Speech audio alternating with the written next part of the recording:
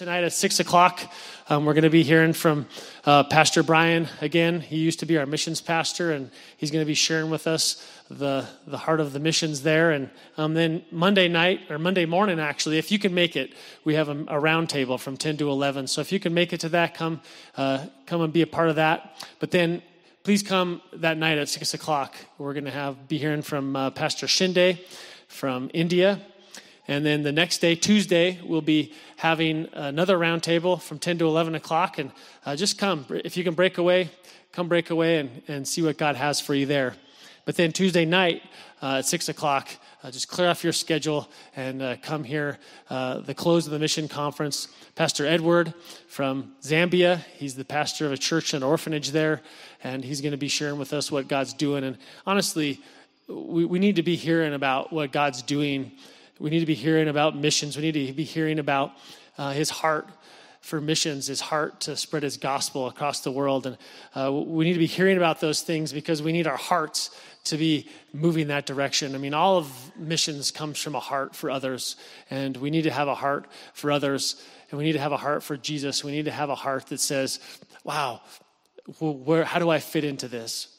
And it's a pretty powerful thing for us to stop and hear what God has to say to us. So let's stop right now and stand up on our feet and get ready to worship the Lord and hear what he has to say to us. God, as we come to you this morning from our different places, Lord, we should be thinking about how your Son, Lord, has been rising across this earth, Lord, for many hours now. And as it's risen and the earth has turned, Lord, people have woken up all across your world and praised the Lord and heard from you and worshiped and repented and obeyed you, God.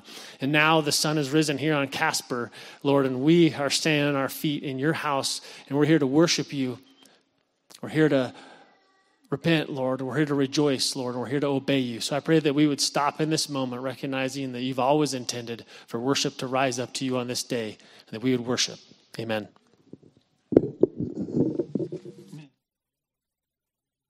From God's word, read with me. Enter his gates with thanksgiving and his courts with praise. Give thanks to him. I'm going to back that up a second. Oh, sorry. Let's start from the top. Get this right. Enter his gates with thanksgiving and his courts with praise. Give thanks to him. Bless his name. For the Lord is good. His loving kindness is everlasting, and his faithfulness to all generations. Let's hear it in Spanish. Entrar por sus puertas con acción de gracias, por sus atrios con alabanza. Alabadle, bendecid su nombre, porque Jehová es bueno, para siempre es su misericordia y su verdad por todas las generaciones. Let's declare his faithfulness together this morning.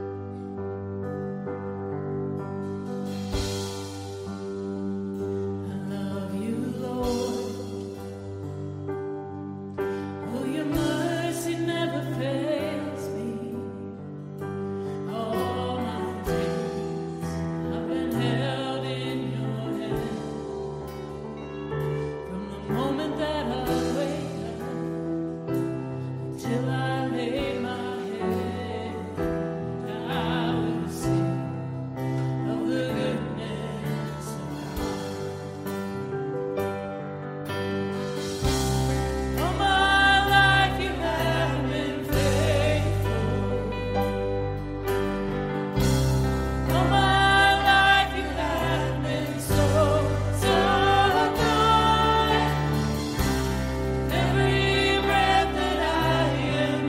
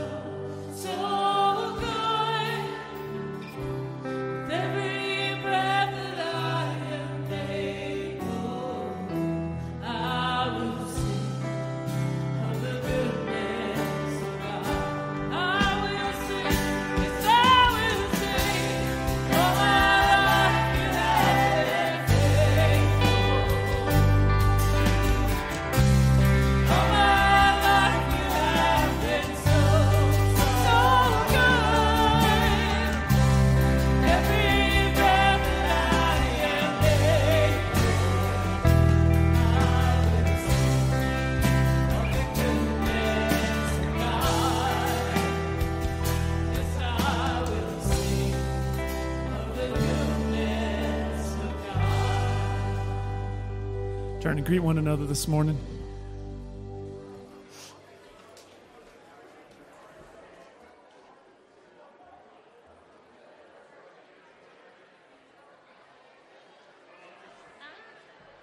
I can't get unplugged.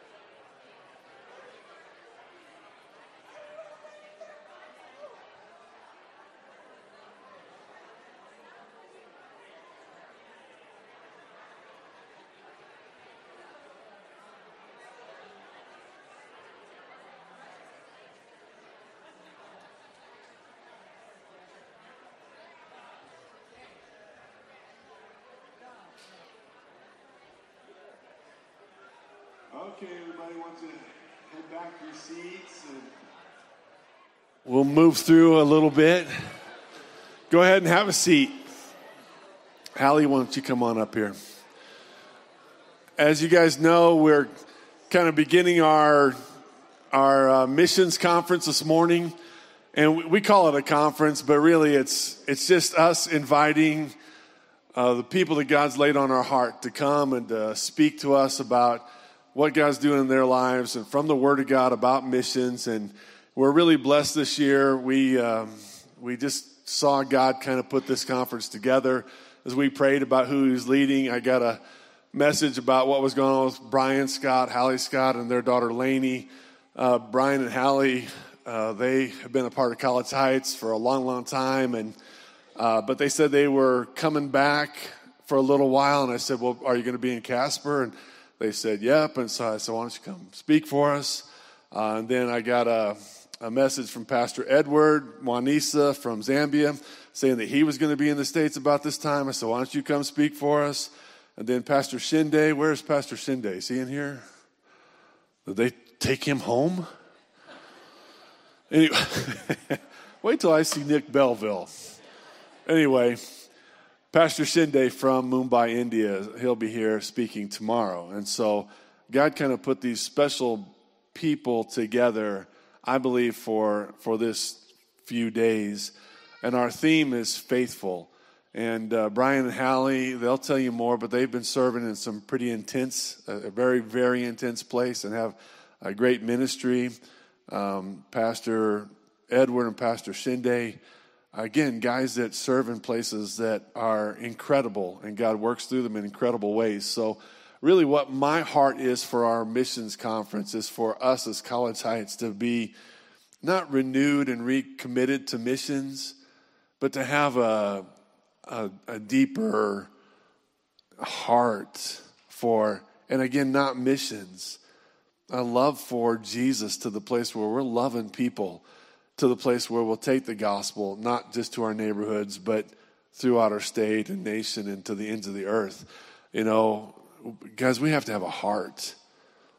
Because it's easy at College Heights, we've done some missions, and so it's easy for us to go, well, we're doing missions. Listen, that's not what we want.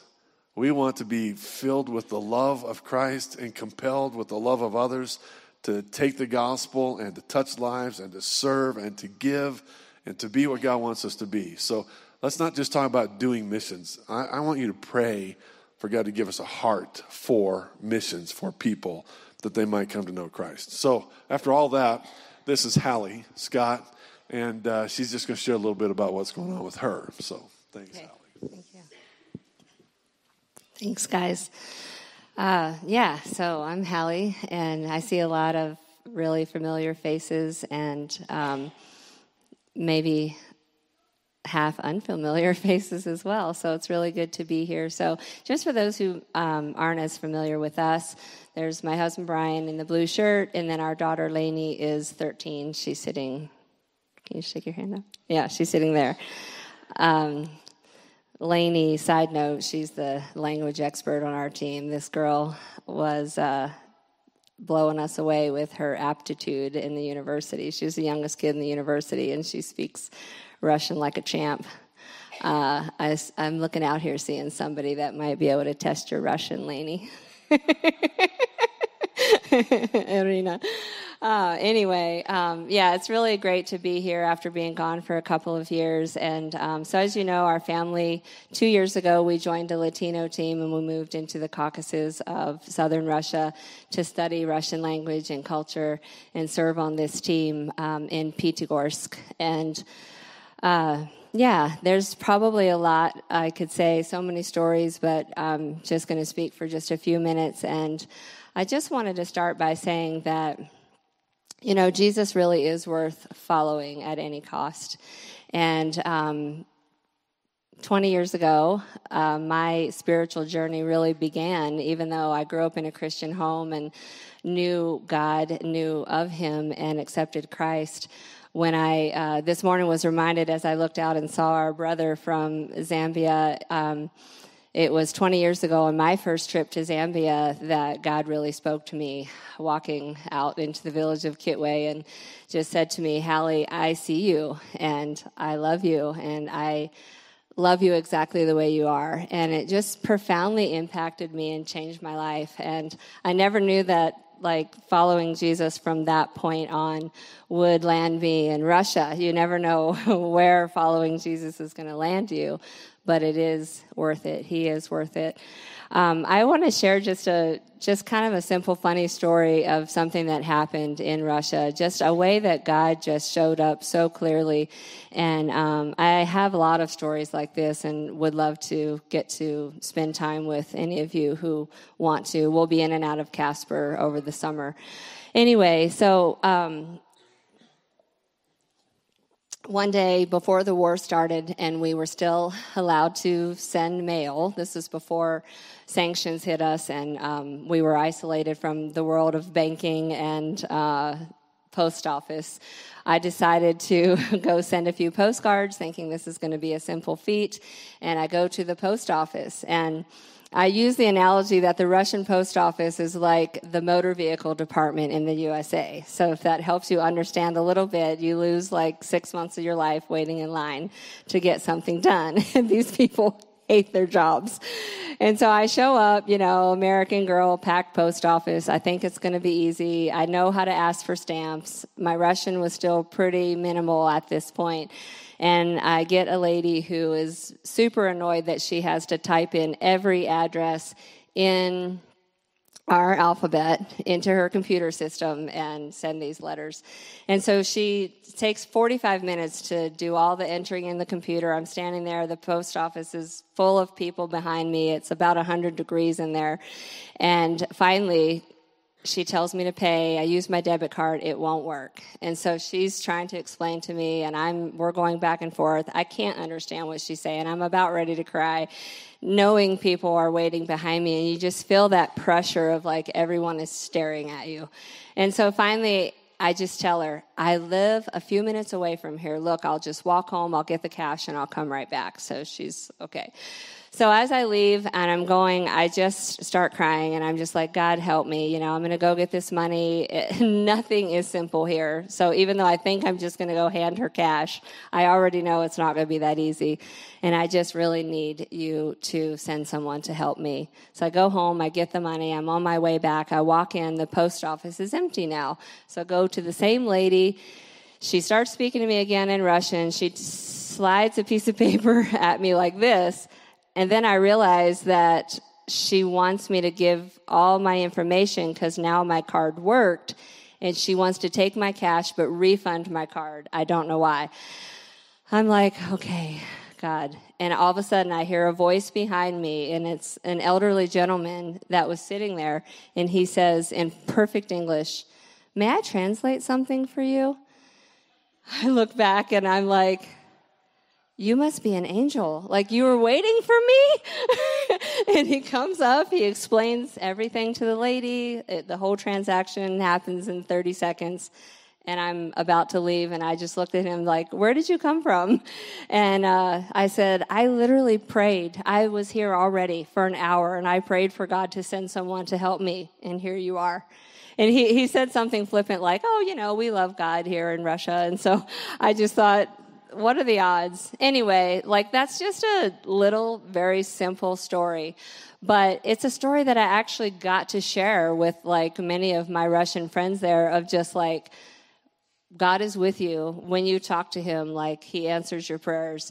And he can answer even the simplest things like that. Just a situation that was so anxiety-ridden for me, and sent this guy to help me. So anyway, just again, want to encourage you that wherever you are following Jesus, like, you never know where that will land you. And it's worth it, though. He is worth it at all costs. So thanks for listening. I look forward to connecting with you guys. Our whole family does. And we just super, super appreciate getting to see your faces and just looking into eyes that that love us. Like, it just brings so much joy. So thanks, guys.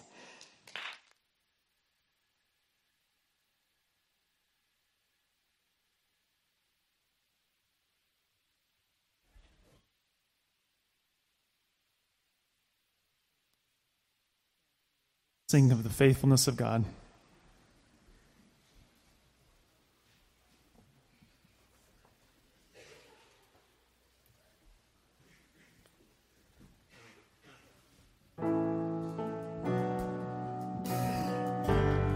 This was new for us last week, but let's dive in. Sing of our Father, so kind. Father of kindness, you have poured out grace. You brought me out of darkness. You have filled me with peace. Giver of mercy, you're my help in time of need. Lord, I can't help but sing. Faithful you are, faithful forever you will be, faithful you are. All your promises are yes and amen. All your promises are yes and amen.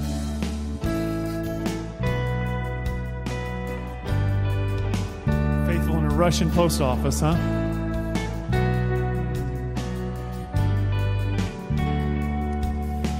Beautiful Savior, you have brought me near.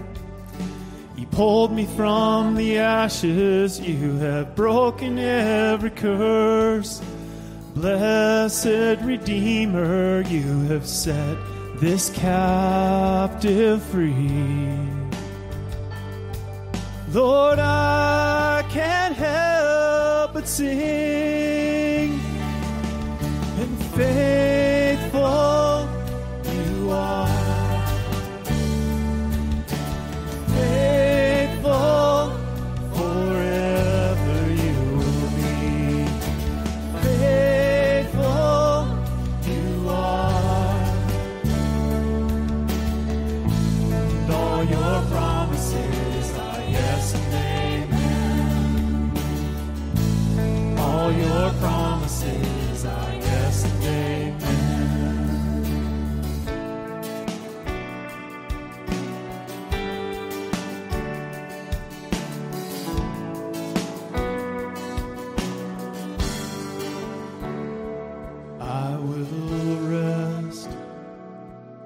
In your promises, my confidence is your faithfulness. I will rest.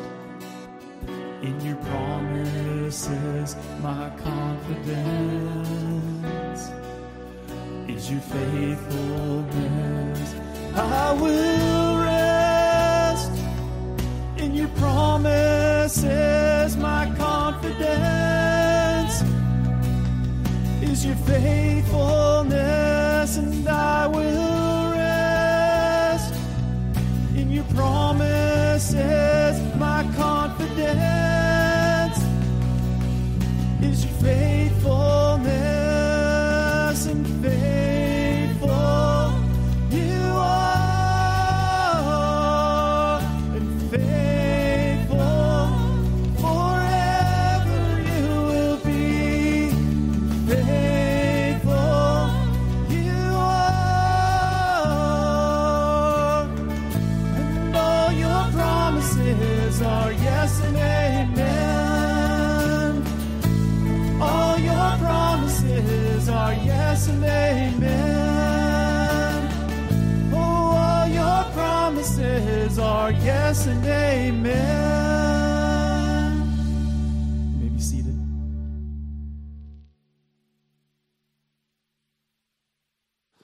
Well, let's go ahead and pray for our missions conference and for these men that are serving us and for the word, for us, for our hearts, that God will do a great work in us, truly. So let's pray. Heavenly Father, Lord, we don't come to prayer today because it's something we're supposed to do in the middle of this service.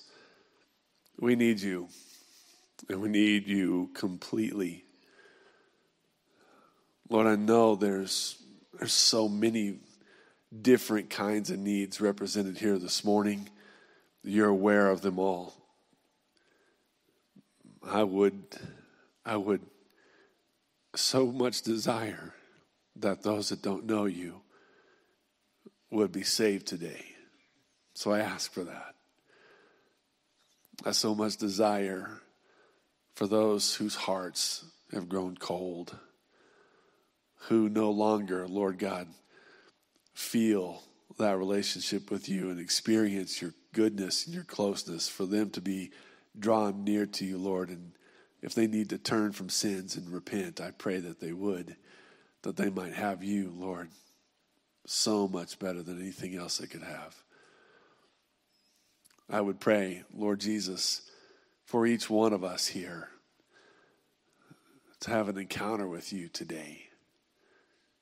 Many of us know you, but we need you every day to speak and to be gracious and to draw us and to make us in your image, to give us the heart that you have for us. We want to have that heart for others.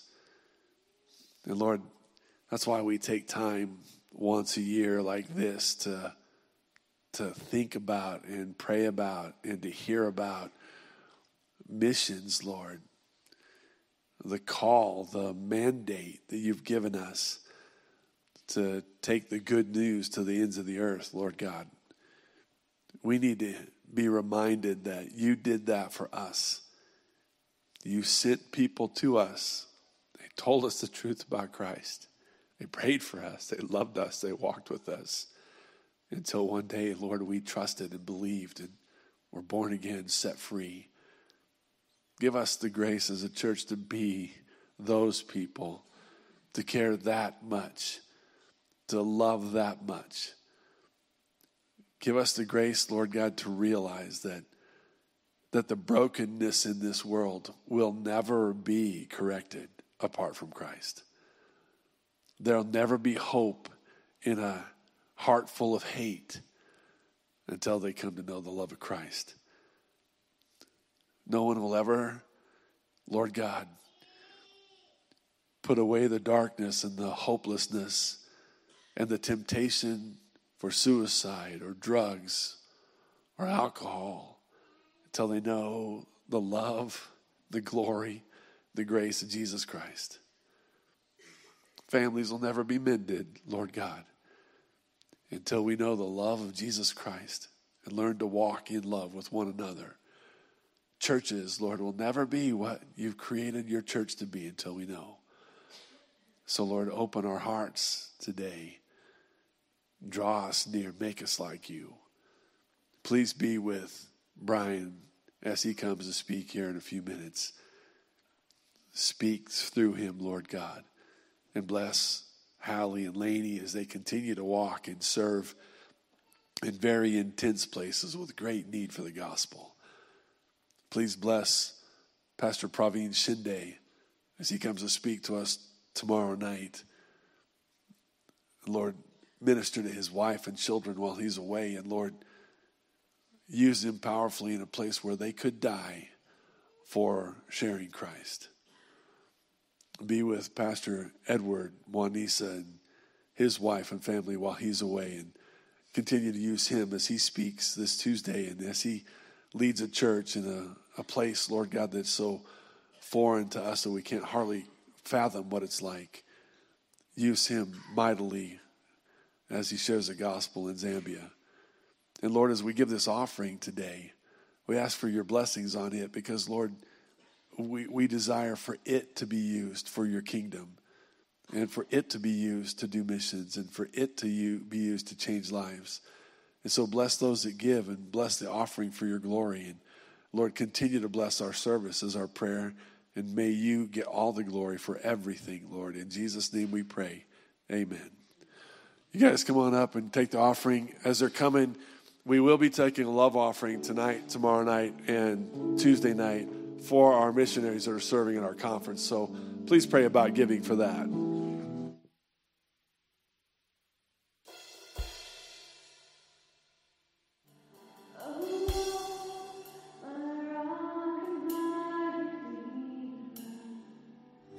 Greatest treasure of my longing soul, my God, like you there is no other. True delight is found in you alone. Your grace, a world too deep to fathom. Your love exceeds the heavens reach. Your truth, a fount of perfect wisdom, my highest good and my unending need. Stand together and sing about this God of ours, this rock, our Redeemer.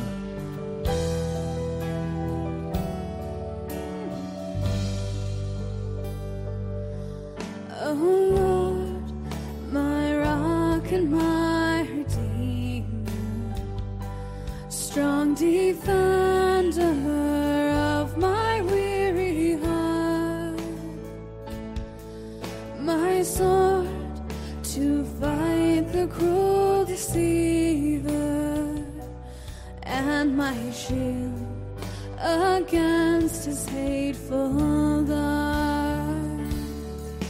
My song when enemies surround me, my hope when times of sorrow rise, my joy when trials are abounding, your faithfulness, my refuge in the night.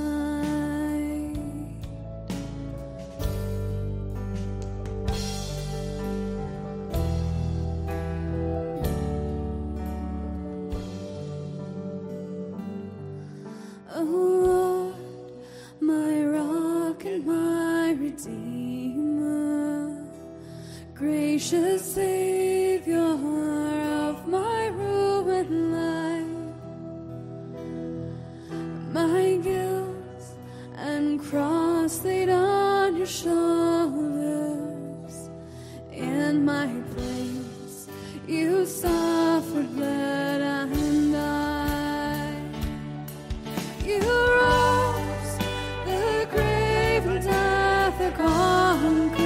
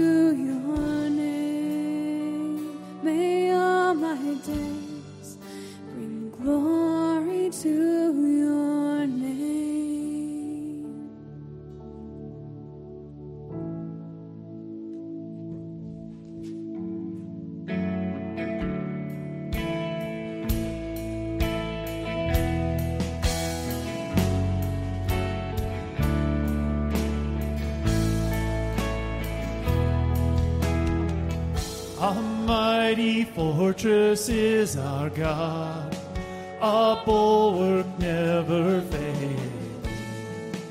Our helper, he amid the flood of mortal ills prevailing.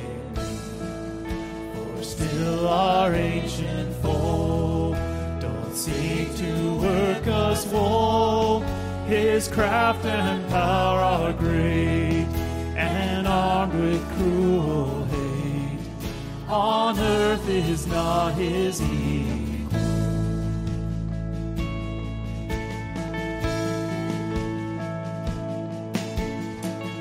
Did we in our own strength confide, our striving would be losing.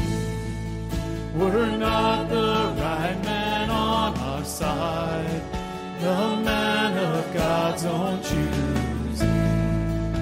You ask who that may be. Christ Jesus it is he, Lord Sabaoth his name.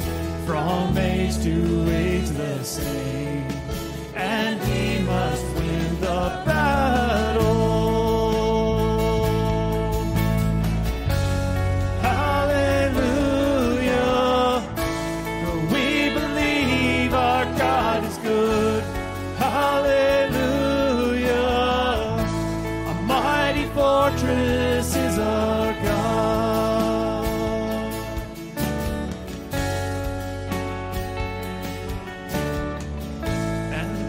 This world with devils filled should threaten to undo us, we will not fear, for God has willed his truth to triumph through us. The prince of darkness grim, we tremble not for him. His rage we can endure, for lo, his doom is sure. One little word shall fail him. Hallelujah, we believe our God is good. Hallelujah, a mighty fortress is our God. Hallelujah, we believe our God is good. Hallelujah, a mighty fortress is our God.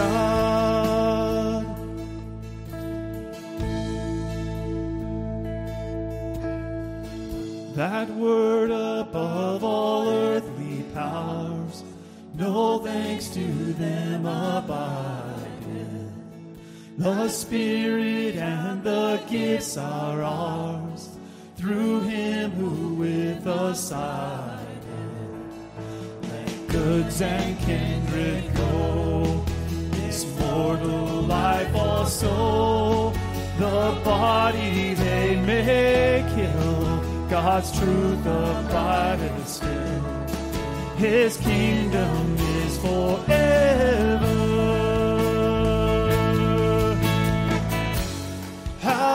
Hallelujah, we believe our God is good. Hallelujah, a mighty fortress is our God. Hallelujah, we believe our God is good. Hallelujah, a mighty fortress is our God. A mighty fortress is our God. A mighty fortress is our God. You may be seated.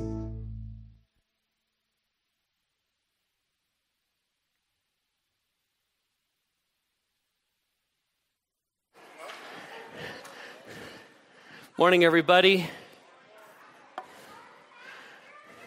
Thanks, praise team. Thanks, Connor. Oh, my goodness. Somebody get that guy a piece of rebar and a truck rim immediately. Gosh, awesome.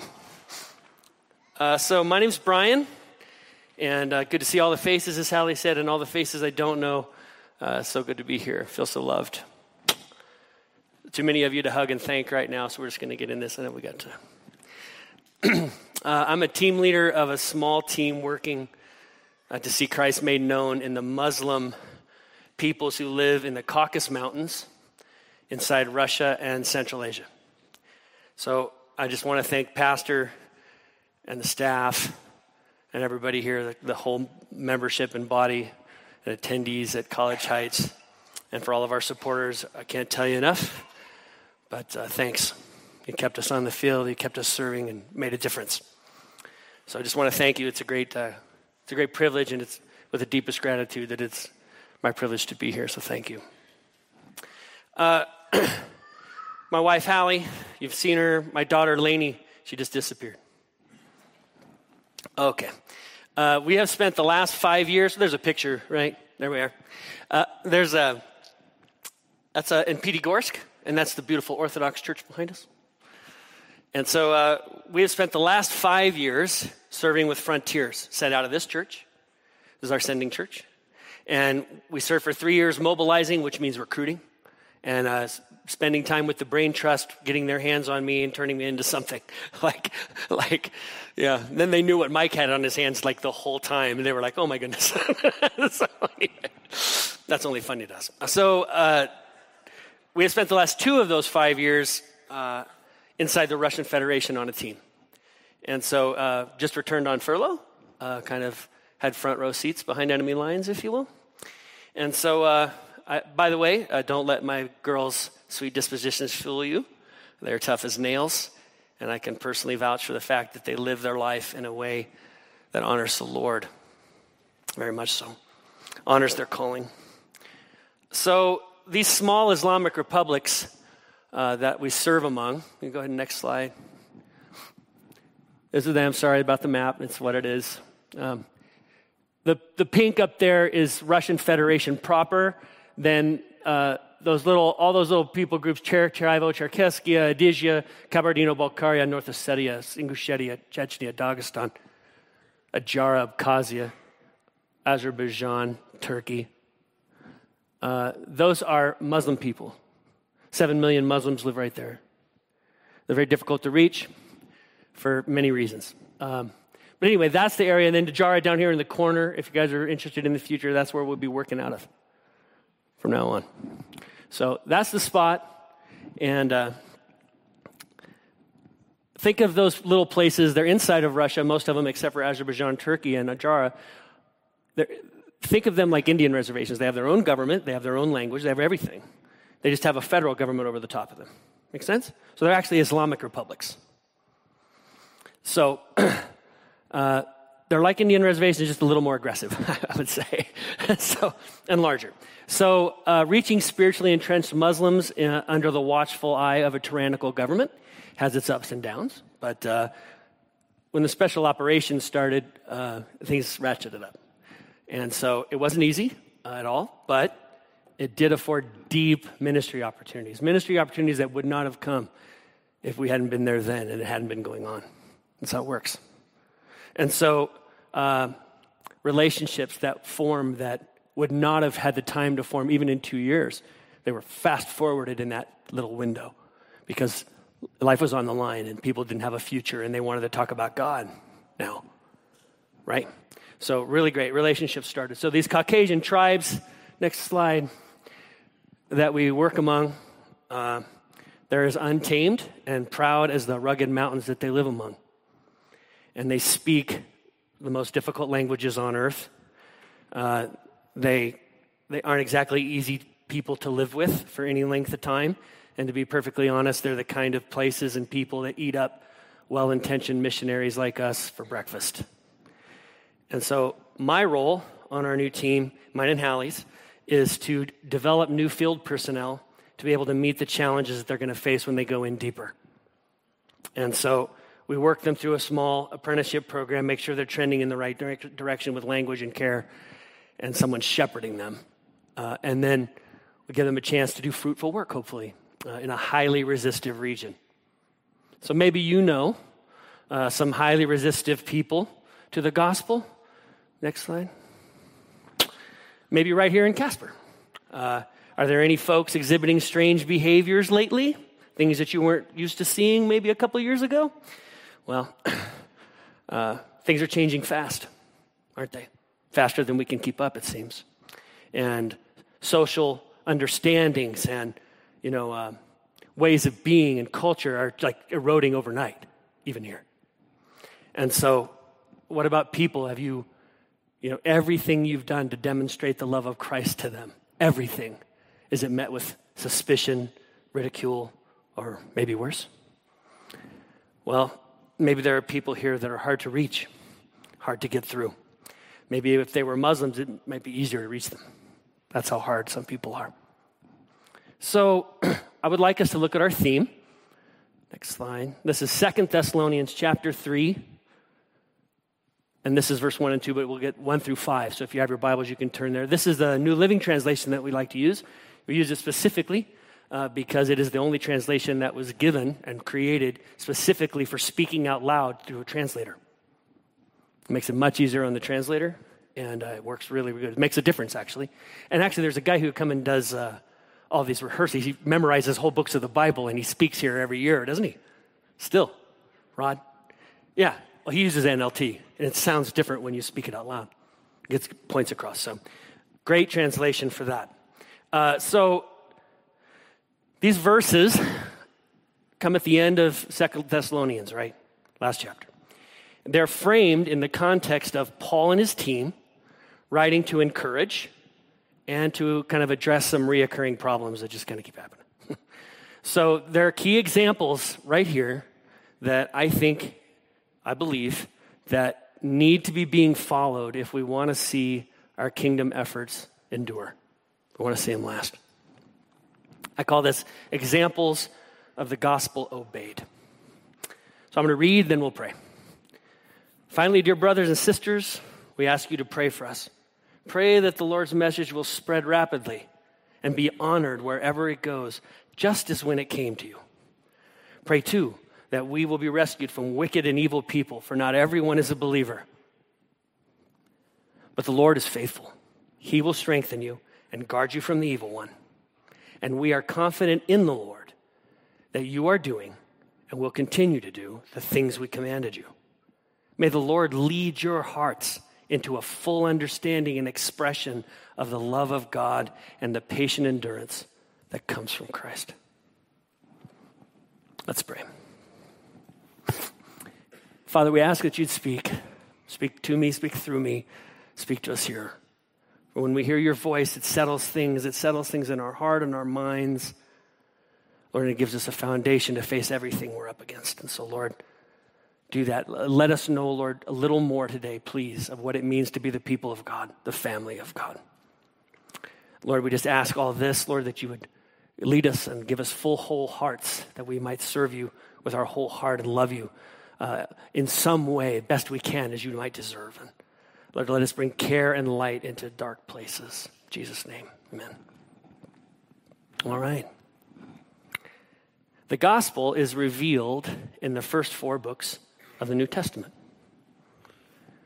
In the Acts of the apostles and the corresponding letters, we would see the gospel obeyed. Those are what it looks like for the followers of Jesus, what the first followers of Jesus thought it looked like to obey the gospel that was given. So the first letters were probably these Thessalonian letters, they say. Like the first ones that kind of came in the timeline. Obviously, there were others maybe, but this is what we have the canon of.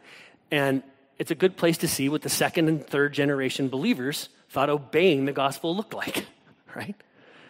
So I want to start with this term, dear brothers and sisters. Now, common enough greeting in the Bible, isn't it? We can look past it pretty easy. But we're starting at the end of the second letter. There were probably other letters, maybe. There was an in-person greeting from Timothy. They went up to check on him. There was the initial time. There was all these in-person teachings, and there was crazy persecution. So there's actually something implied here when they say that, dear.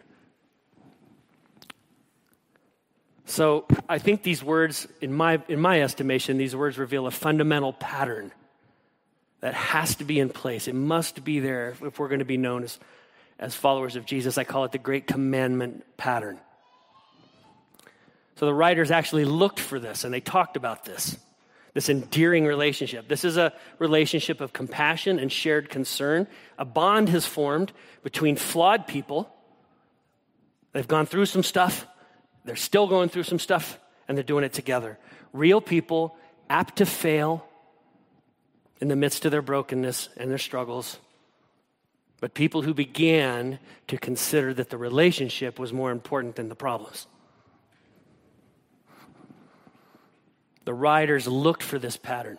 So 2 Thessalonians 1:3, the beginning of this book, the second letter, it says this: "Dear brothers and sisters, there can't help but thank God for you because your faith is flourishing and your love for one another is growing." They were looking for that pattern. Where does that come from? Where does the pattern come from? Well, that's easy. John 13 through 45 or 35. "So now I'm giving you a new commandment." Thank you, Jesus. "Love each other, just as I have loved you. You should love each other. Your love for one another will prove to the world that you are my disciples." This command of Jesus to love each other the way Christ loved his disciples, because that's how he defined it. That should define us. God exists in loving relationship, in his Trinitarian nature. You think the Father loves the Son? You think the Son loves the Father? You think the Holy Spirit, there's love in there. They love each other. They care for each other. God exists and has always existed like that, and he always will. So loving each other is more than for us and practical. It is practical, of course. But it is actually his crowning creation trying to express themselves in the same way that God expresses himself in caring relationship. If you've ever known this kind of godly, gracious, kind, loving fellowship, or ever been a part of a fellowship of believers who know this, it makes the difference. It makes the difference. People know. People know that God sent you. The second example that I would see that I want us to observe is tucked into why Paul is requesting prayer from these new believers. Let's just face it, Paul and his team are studs spiritually. They are. They're studs because they're compassionate and they're affectionate. You want a good Bible study, friends? Study every affectionate phrase of the Apostle Paul. It changed the New Testament for you. What an affectionate and loving man. So, he's requesting prayer from these new believers, and he shares these requests. It not only reveals that they have a trusting relationship beginning, but it also shows this interdependent standard that they operated. And I'm going to say it again. They operated in an interdependent standard. The team was depending on their connection with these people. They coveted the power of these people's prayers. They needed it to live. The understanding that the Thessalonians and Paul and his team had was they were all in this together. They were in it together. They didn't conceive that their team could do or should do anything alone, primarily. They were humble, wise enough to ask for help, to take the message further. See, because the chaos they lived in was real. They asked for help because they knew the toll it took on them, and they knew that the Thessalonians would understand. They could relate. They knew their dear brothers would take these requests to God because they loved each other. Think about the dangers that would have been lurking in false believers or jealous believers. What a dangerous thing, jealousy.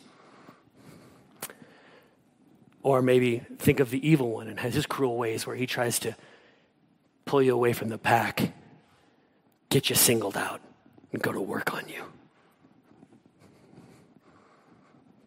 So we have a built-in need for connection to others, and it's much deeper than just group security. God expresses himself in connection with others. I'm going to say it again. God himself expresses himself in connection to others. That's why he made us, so he can enjoy us and we could enjoy him. It wasn't good enough for him to be perfect all up there alone. He loves us. He wanted us. That's how he expresses himself. So good. So even though he doesn't have any needs that he can't meet in himself, he chooses to express himself in connection with us. So God designed us with these relational needs. We need others. And he wants to be in relationship with others like he is with us. And we all need connection with him. Right? Yes, of course. And we need connection with others. I'm not saying you have to become a bubbly extrovert like me, whatever. I'm just saying that you need people. And guess what? People need you. At least a few of them. There's some people who need you. And you need them. Your life's supposed to be worked out in that. If you don't think you need anyone, then I'm not the only person here who's worried about you. Don't stay there. Don't get there. Let's think back to the garden, all the way back to the garden. In the garden, sin had not yet entered. Everything's perfect. It's miraculous. God has Adam doing some stuff for him. He's like, hey, name these animals. What a great job, right? Squirrel. That was a fun one. Anyway, so God's there and Adam, and he says, hey, Adam. Adam says, I didn't find anybody like me. He goes, oh. Yeah. And then God says this. Crazy. Remember, everything's perfect. I mean, God doesn't do anything that's not perfect. Everything's perfect, and God says it's not good. All that he made. He said it's not good for man to be alone. Crazy. So, God said, I don't think this is the way my image bearer is going to best bear my image. It's the best way he's going to reflect me. Wasn't there anything wrong, like sin or anything? It just wasn't the best reflection. So God made Adam with these relational needs for someone else. And God created someone other than himself to help meet Adam's needs. What? Only God can pull that off. Only God can make that work. He has to be all up in that. Help meet. It's not just that man needed a helper like some kind of slave or someone to cook for him. And me and Hallie joke, we play this game, we all know. Like I snap my fingers and she's supposed to get my food. Like that's a joke. I mean, it's the other way around. She snaps her fingers and I go stepping and fetching, and that's how our relationship has always worked. And so anyway, so God created Adam with these relational needs, and he created this helpmeet. And it not only helped Adam, it helped God meet Adam's needs. He could work in others to help Adam. How crazy. So, the human family begins, and God says what? Oh, this is very good. Very good reflection of my image. This looks like me, how I am. My fingerprints are all over this. Wow. So, this is how God intends our life to be expressed. With God, in family, in fellowship with brothers and sisters in community. Our lives are to be walked out as members of one body, bearing one another's burdens. Although we're different, we're all different, right? That's okay. From different backgrounds, different stages of life, different tasks, different giftings, but we all work to express our faith in love together. And that's what matters, Galatians says. When the this interdependent standard is cultivated and present in a group of people, they affect the world for God. You can count on it. Look at John 17, 20 through 21. So, hey, can I get some water? Somebody? Thanks. Job stuffing up. So John 17, 20 through 21. This is what he says. Christ prays this, by the way. There isn't anything that Christ prayed that God didn't say, yes, son, that's a great prayer. I'm glad I gave you that one to speak to me.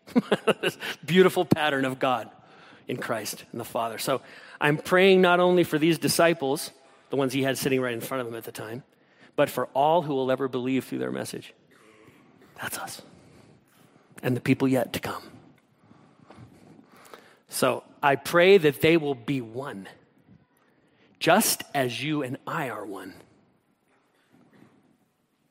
As you are in me, Father, and I am in you, and may they be in us, so the world may believe that you sent me. Oneness. This biblical concept of oneness. It's more than unity, friends. Unity ends up falling back towards uniformity, where we all look the same, act the same. You're like, well, that's good for us as humans. No, this is oneness. This is being different, being of the same mind. God expresses himself as three different persons, perfectly one. And he says we can enter into that.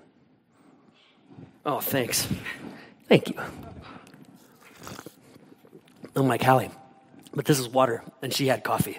I guarantee it. Guarantee it. So God wants this for us. Jesus wants oneness between us and God. It's just like all up in that. So Philippians 2, 1 through 2, look at this. It's a great verse. This is Paul and his team writing again to the Philippians. Is there any encouragement from belonging to Christ? Yeah. Any comfort in his love? You bet. Any fellowship together in the Spirit? Amen.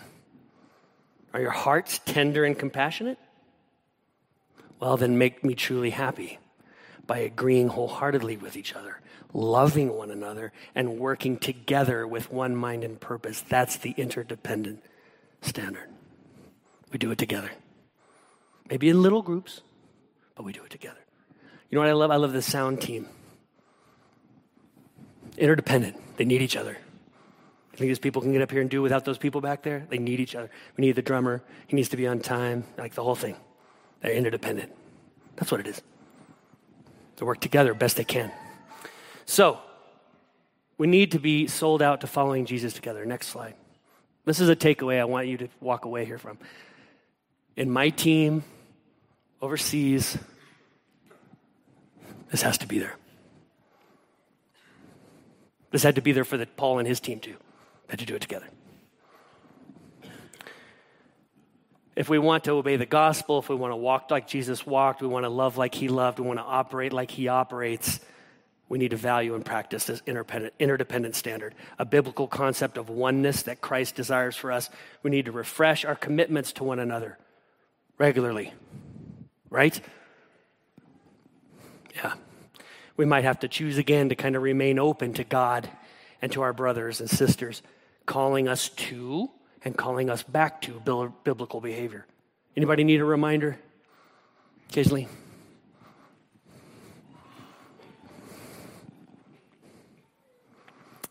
As a shepherd, I know the high value of independence that we have in this country.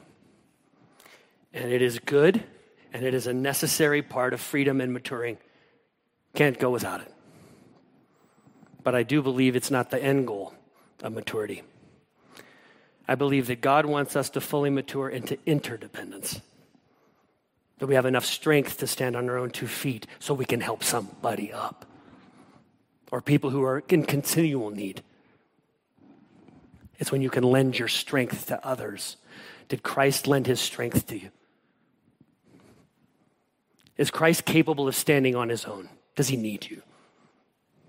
No. But he lends you his strength.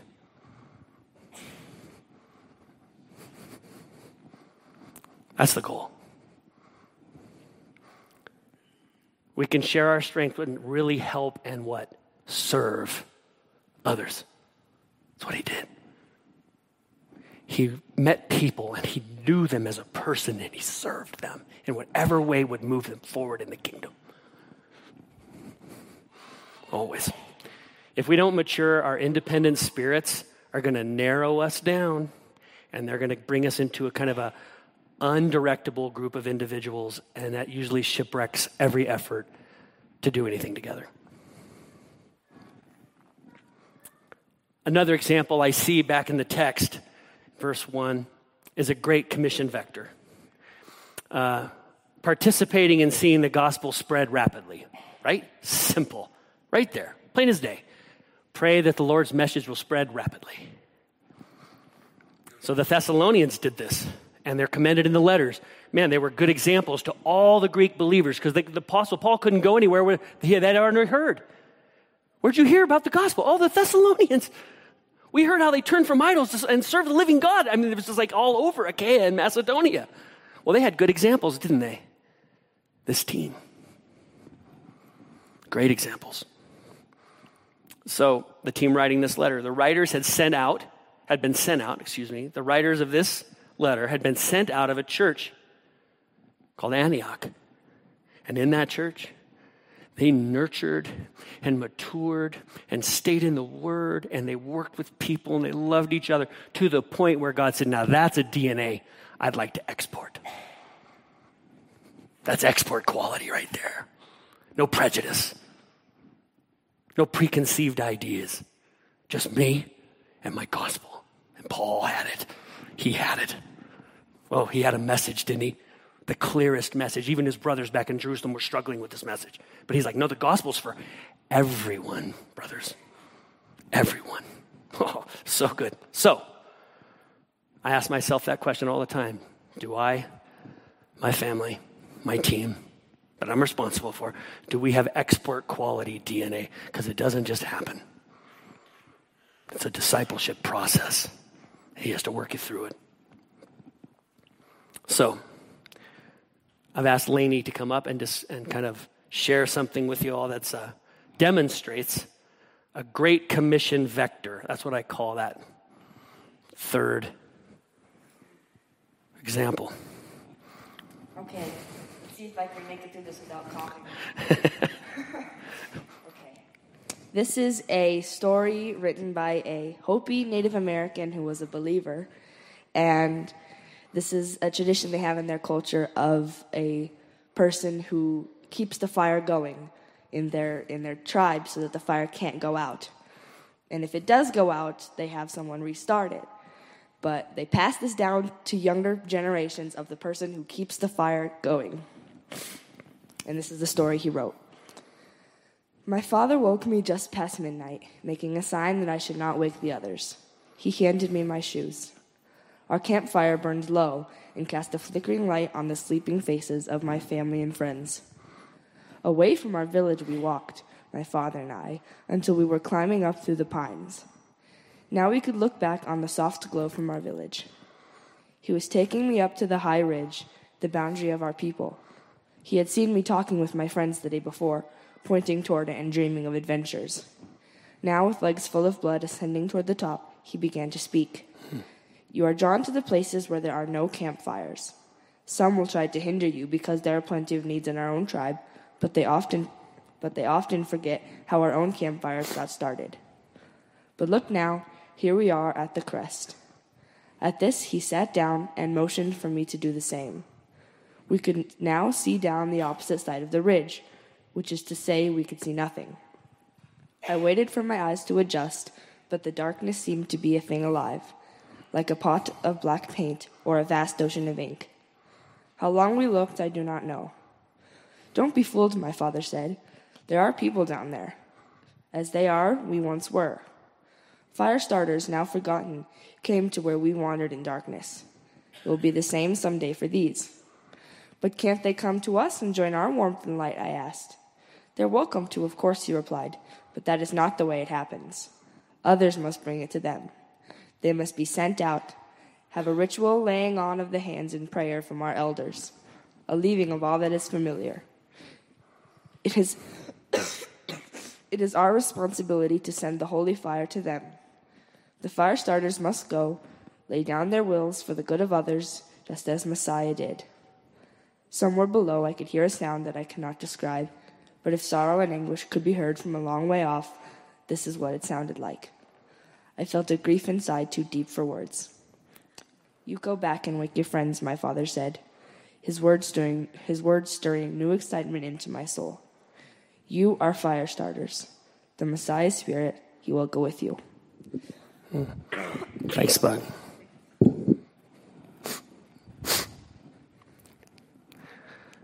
So when Lainey came to Christ, she was 8 years old. We were at a camp in Montana. And a guy gave an invitation at this kid's camp, and she went forward. And so we were just talking afterwards. And I said, what was that about, honey? Why'd you go forward? And she said, he said if you wanted to know for sure, you should go forward. And I wanted to go make sure. I was like, that's good. So then she said, we're just sitting there. And she said, Dad, she said, I think when Jesus comes into your heart, he brings his love for the whole world with him. That's a Great Commission vector. That's all it is. See, when you get Jesus' heart, what you need, you get that heart. He loves everybody. Everybody. All kinds, every tribe. He's made a way for all. He bled and died so every man and woman and child could know him. He deserves the reward of his suffering. So we love him. We get his heart. He's willing to share his heart with us. Put that good, clean heart up in ours. Imagine that. He knows what he's doing. He can faithfully pull that off in us. You know it ain't clean in there, don't you? You know he cleans that up. That doesn't bother him. He ain't afraid by your dirt. You don't make him dirty. His holiness isn't what's going to destroy you. His holiness is what's going to save you. He's going to make you clean. You don't have to be afraid of him at all. He's the one thing in the world you don't have to be afraid of, right? Other people, like even me, like I'm a little dangerous, right? I'm a bit of a porcupine, right? Let's have a hug. Oh, no thanks, Brian. So, he's not like that. Yeah. So anyway, thanks, Bug. So, got to close this. The last sermon, I started editing my message when I did this, and I almost deleted it, so it would have been a nightmare. Not for you, but for me. It would have been nice and over, and that would have been good. So anyway, we need to reflect regularly. Missions conference is a good time. Once a year, that's good enough. I think that's good. We should engage regularly with each other and with the Lord and pray and say, well, what's our part in this Great Commission?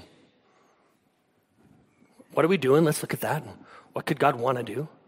Is there some place he wants to send us? I mean, we're soldiers. He tells us what to do. We don't tell him what to do. So he would tell us if he wanted us to do something. But he has to nurture us and grow us along to we're usable, right? He's got a big job in that, right? That's what this is for.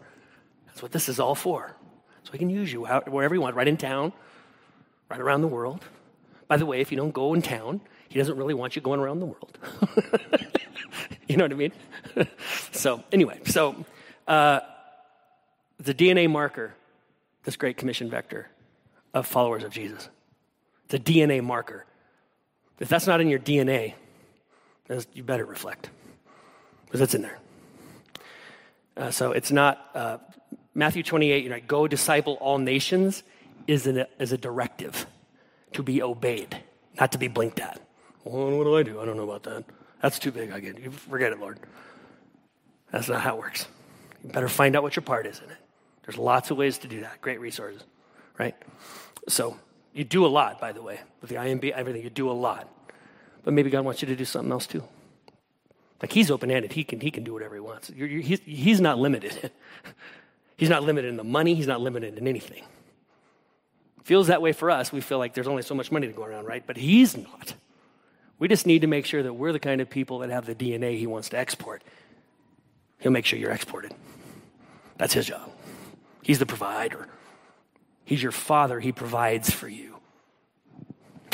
So there's another part of the verse that I don't have time to cover this morning. It's the end of verse 1 where it says, the gospel will be spread rapidly, right?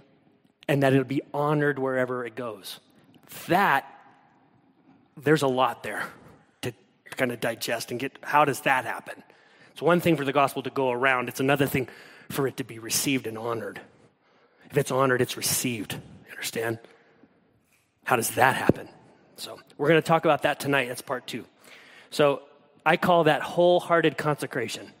It's a big part of the gospel being received and honored everywhere it goes. It's the secret sauce, if you will. But before we put on the sauce, we have to have the right cut of meat. And so we're going to get to the meat of the matter right now. Verse 4, here it is, the meat of the matter. This is such a foundational example here. It makes or breaks pretty much everything. Makes or breaks it. Right here. Remember the context of the letter? The context of the letter is Paul had to write another letter addressing some of the same continuing problems that kept reoccurring. And so the reality is that the Thessalonians continue to ignore the apostles' example and instructions. It just kind of kept happening. Wasn't everybody, but it was enough. And so we use this saying on our team. We use this saying a lot. A confused mind says no. When you can't speak the language and it's just no. I mean, when you I don't know what that is. I can't make heads or tails. It just kind of ends up being a no. You might say maybe, but you really mean no. Just no. I don't understand. I don't know. Well, that's real.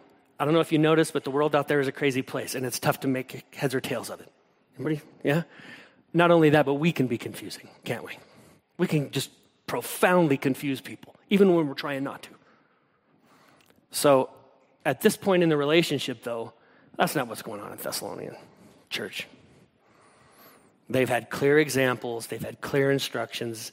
It's just actually simply that some of the people just didn't want to follow the examples they were given.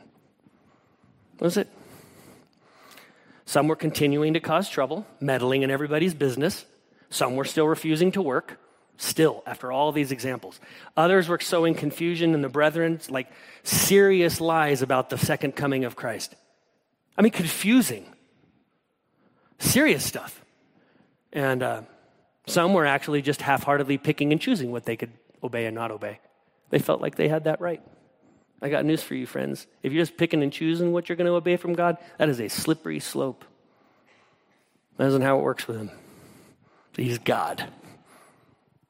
Unless he tells you directly, you can pick or choose. I don't hear it much. But he usually puts an example in front of you and you're to obey it. Pretty simply. So, these refusers, as they were later referred to, they were just in direct conflict with all the key examples and concepts that we've been looking at. Just, maybe they were sitting down on the outside, but they were standing up on the inside. So, in verse 4 is the crucial example. It is so critical to Christ-like character developing in your life. It must be there. It's the starting point and the restarting point. Everything comes back to it again, all like your whole life. And that is what I would call obedience-based discipleship. It's intrinsic to the concept of what it means to follow Jesus. Since no servant is above his master, let's look at Jesus. Here's some things that Jesus said and are written of him. He learned obedience through the things that he suffered. And through his obedience, many were made righteous. Jesus was obedient unto death, even the death of the cross. John 14. Great verse 15, and then, of course, down later. The whole thing's great, but these two verses particularly. So Jesus defines his motivation for obedience. We need to know that if we're going to follow him. He said, if you love me, you will keep my commandments. He didn't give you anything hard to do. He said, love one another. Then later in verse 31, he says, I will do what the Father requires of me so the world will know that I love my Father. I want to be able to say that. I will do what Jesus requires of me so the world will know that I love Jesus. I love Jesus as Father. I love the Holy Spirit. Right? All the examples we've touched on, you might be able to conceptualize them, and all that. That's great. But you just won't have any fruit if you don't obey the example God puts in front of you. It's a necessity. I mean, what good is an example if you don't follow it? It ceases to be an example, and now it's just an abstract concept. James, the brother of Jesus, put it this way. Be doers of the word, not just hearers only. So simple. Seems obvious. It's obvious to all of you. Yet it's the plague of our day. Sometimes people just don't want to obey the gospel they say they believe in. This is the root of a lot of our problems, isn't it? Well, I don't know about you, but it's the root of a lot of my problems. It's usually the root of my problems. I don't want to forgive someone again. I don't want to change my behavior or be told I'm wrong again.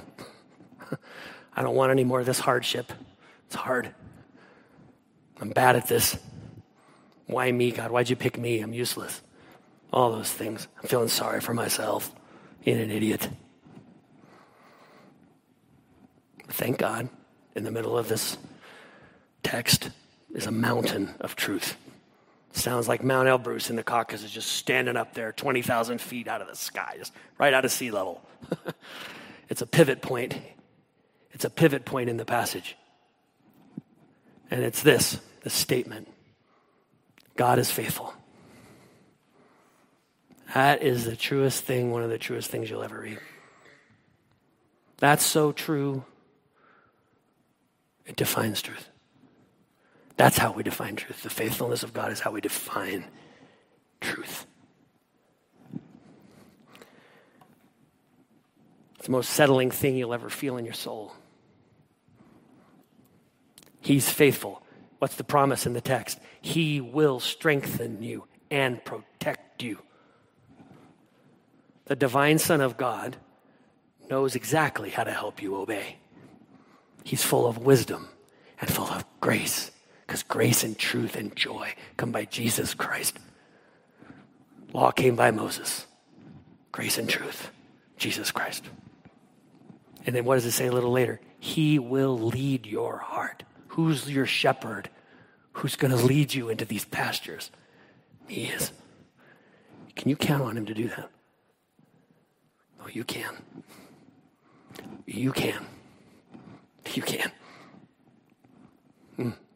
Can God lead you? Does he know what he's doing? He can. Can you trust him? You can. I don't know about you, but I need to rely on God's faithfulness a little bit more. I need to recount his faithfulness more often. That was my task. I was given that task by one of my shepherd, like Frontiers assigned you a pastor guy that checks on you all the time. And so I have this guy, he's checking on me. We're great friends, and we've become friends. And he's like, Brian, every time you see God taking care of you, you need to be thankful. And you need to write it down if you're not writing it down. And that was God's faithfulness to you. Somebody taking care of you, somebody noticing you, somebody asking you to speak at a conference, anything. Pay attention on your way home. Remember how God's been faithful to you. That's been my job. Been a good job. God's been so faithful to us. So it stabilizes me when I recount how faithful he's been to us. Where we were living, what we were doing. Oh my goodness. Anyway, it's nuts. It's nuts. And God was there. I'm so faithful. Almost like it wasn't happening. I was like, we was like in this bubble floating around like, you can't, well, they can't touch us. You know, it was crazy. It felt like they could, but I mean, at times it felt like they couldn't. And so, anyway, it stabilizes me, brings me into confidence, brings me a calm that I don't have of myself. I'm not a calm guy. I'm a freak out guy. It orients me on this trail of breadcrumbs I'm following that lead me to him. So all ends up at his table. He's going to sit me down. He's going to prepare a meal for me to wash my feet.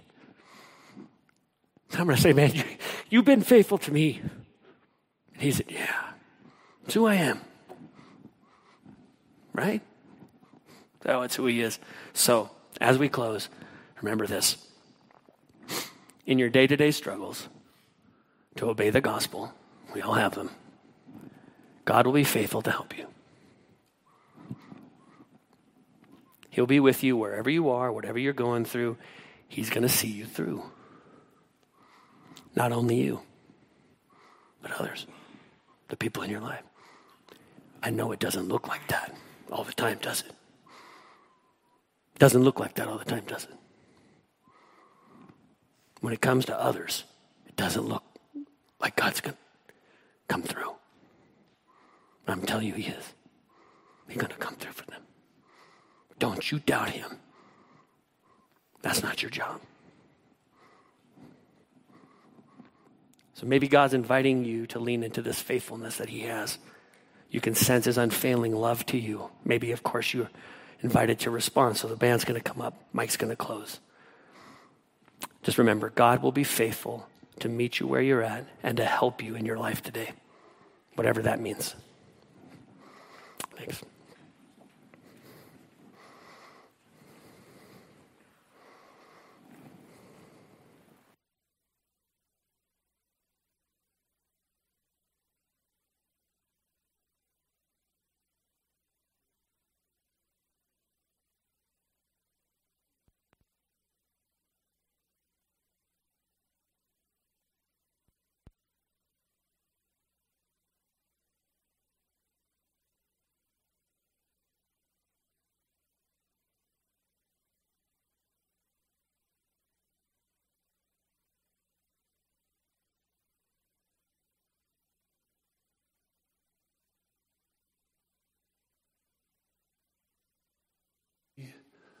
You know, be a church that God created us to be and make an impact on this world that God created us to make. You know, we have to get outside of ourselves. We have to learn to share, let people pray. We actually have to learn to connect and grow. Let somebody teach us. I mean, man, it seems like one of the hardest things to do today is to admit that we need to learn something before we lead.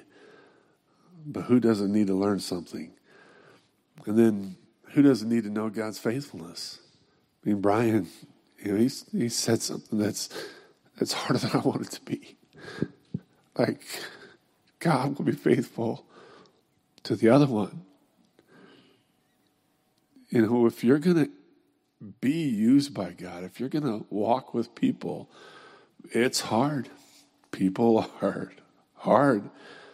Lord knows I am. And Brian knows. He knows. I watch this guy and I have so many relationships and memories of where we've been. And we've butted heads a few times. We won't lie. Maybe not in the right way. But look at God. Look what he's done to me and him. Because he still loves me. Pretty blessed. Max loves me. Beth. But you know how hard that is? Do you know how hard that is? Do you know where that stuff comes from? It comes from Christ. But you know what? Part of our problem is we're not interdependent on him. We're not letting him make us soft. We're not letting him fill us with love. We're not letting him persevere in our life. Because we've heard some sweet challenges. They're deep. But God's good. He's got a great plan for us if we say yes, right? So while we stand and sing, how about we actually pray and ask God to do something in us? And if we need to respond, maybe we need to come kneel and pray and confess sins. Maybe we need to come talk to one of our pastors. Maybe you need to trust Christ for the first time as Savior. If you need to, don't let anything else stop you from that. So let's stand. Let's sing. Let's respond.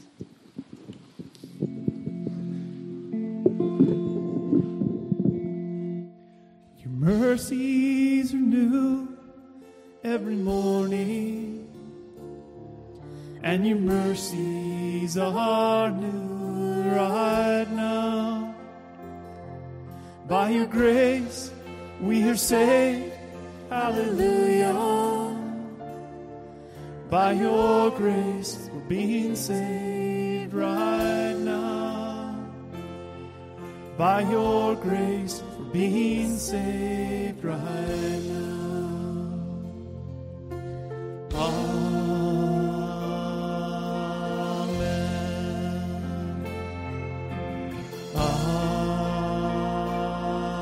Amen. This is why we worship you. This is why we sing your praise. Amen.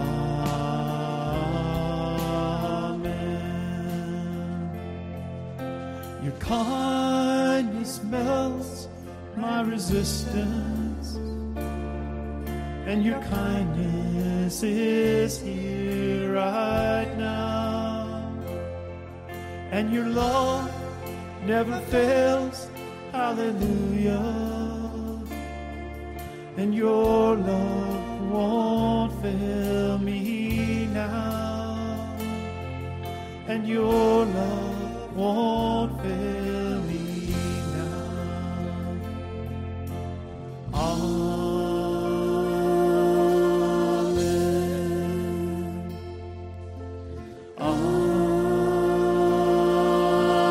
Amen. This is why we worship you. This is why we sing your praise.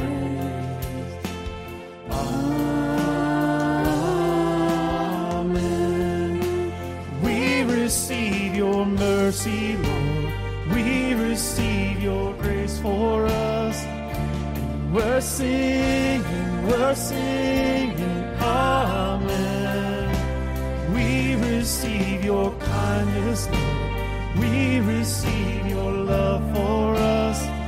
And we're singing, amen. This is why we worship you. This is why we sing your praise. Amen.